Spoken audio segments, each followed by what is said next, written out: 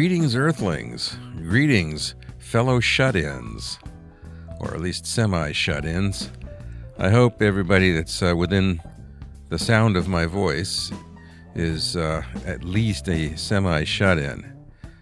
I don't think we need to be running around out there like everything's normal, because let's face it, it's not normal. And I guess it remains to be seen whether it's as bad as they're saying it is or worse than they're saying it is. So let's go, I'm doing my part. I stopped my Uber driving, at least for the time being, until I just can't make the payments anymore on the car that I've gotten for Uber. But that's me. That's okay. I did go out today. Yesterday I didn't go out at all. Stayed in the house all day long, like a good little boy, and saw the reports about people gathering at beaches and lakes. And today I was out to do do some grocery shopping and pick up. So I found some Lysol wipes and some Lysol spray, and so I felt that all was well today, and some food for here at the house. I'm not stacking up scads and scads of food. I'm not doing like a survivalist, at least not yet. Who knows? Maybe I'll wish that I had.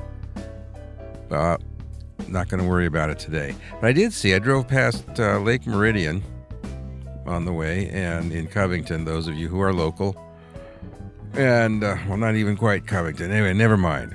I drove past, and I saw a whole bunch of people there gathered around in the parking lot, and I'm thinking, well, I hope they're all like from one family, that they're not just all totally disregarding, the safety requests. Nothing I can do about it. It's not my job for them to do the right thing, right? So, what do we think? Anybody having a worse time than they thought they'd be having? I'm about a week now. This week with no school, and I do, as I've mentioned before, I miss my coworkers a lot. And thankfully, if I have to be trapped in a house somewhere, it's with my wife. So that's the good news. Otherwise, I would go totally crazy in here. We've binged a bit of TV, watched some interesting shows. I am still listening to The Stand, Stephen King's Stand. Not quite as much as I would like to, because I'm not driving. That's what I do most of my book listening, is while I'm driving by myself. When I have passengers in the car, then it's just music. I don't think you'd want to sit there and listen to somebody else's audiobook. I hear tell that somebody's coming out with a testing device, COVID-19 testing device, that can give you the results in 45 minutes. Now that could be a game changer. That could be a serious game changer, so that you can go in, get tested. If you're positive, you can take steps immediately. If you're negative, well, then you didn't have to wait for 3 or 4 days to find out that you were negative. And so that's a good thing. Everybody take a moment and think about somebody that you know that's working on the front lines of this war that we're in. They may be members of our military, or they may just be, I don't mean just, but they may be members of the local doctor's office, the nurses, the receptionists, the first responders, the police, the ambulance drivers, the firemen that are taking care of everything here. They probably need more. If anybody is listening that is a rideshare driver, are you still driving? You can contact me via the voicemail set up on this system at anchor.fm for this podcast, or you send me a message. If you're driving, let me know about any extra precautions that you're taking, or are you just going boom? You going bareback, and whatever happens. A little bit scary. Has anybody taken one of the second jobs, or anybody who's lost their job from corona fever here, taken one of the Safeway, Albertsons type jobs that they're talking about? I'm sure they don't pay as much as what you were doing. But if you've stopped Uber driving to go deliver Safeway groceries, I don't know if that's a better deal or not. Let me know. You might find me delivering some Safeway groceries somewhere down the line. Being that I'm a founding member of the Fly by the Seat of Our Pants players, this podcast is not very tightly scheduled.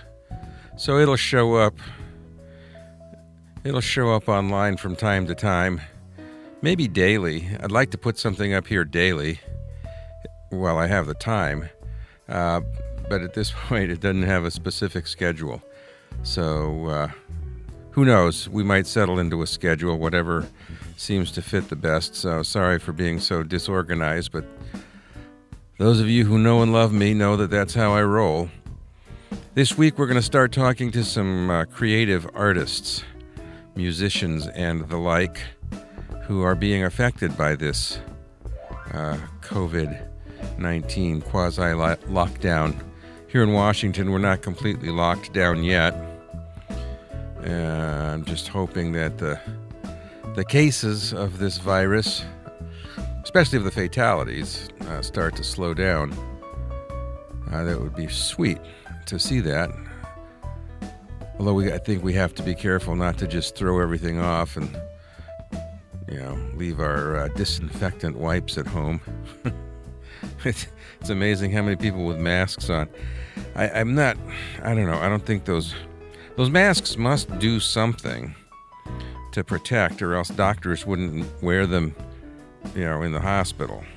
Or is it just do they put the masks on just for our benefit, to make us feel better, to make us feel safer? Maybe that's it.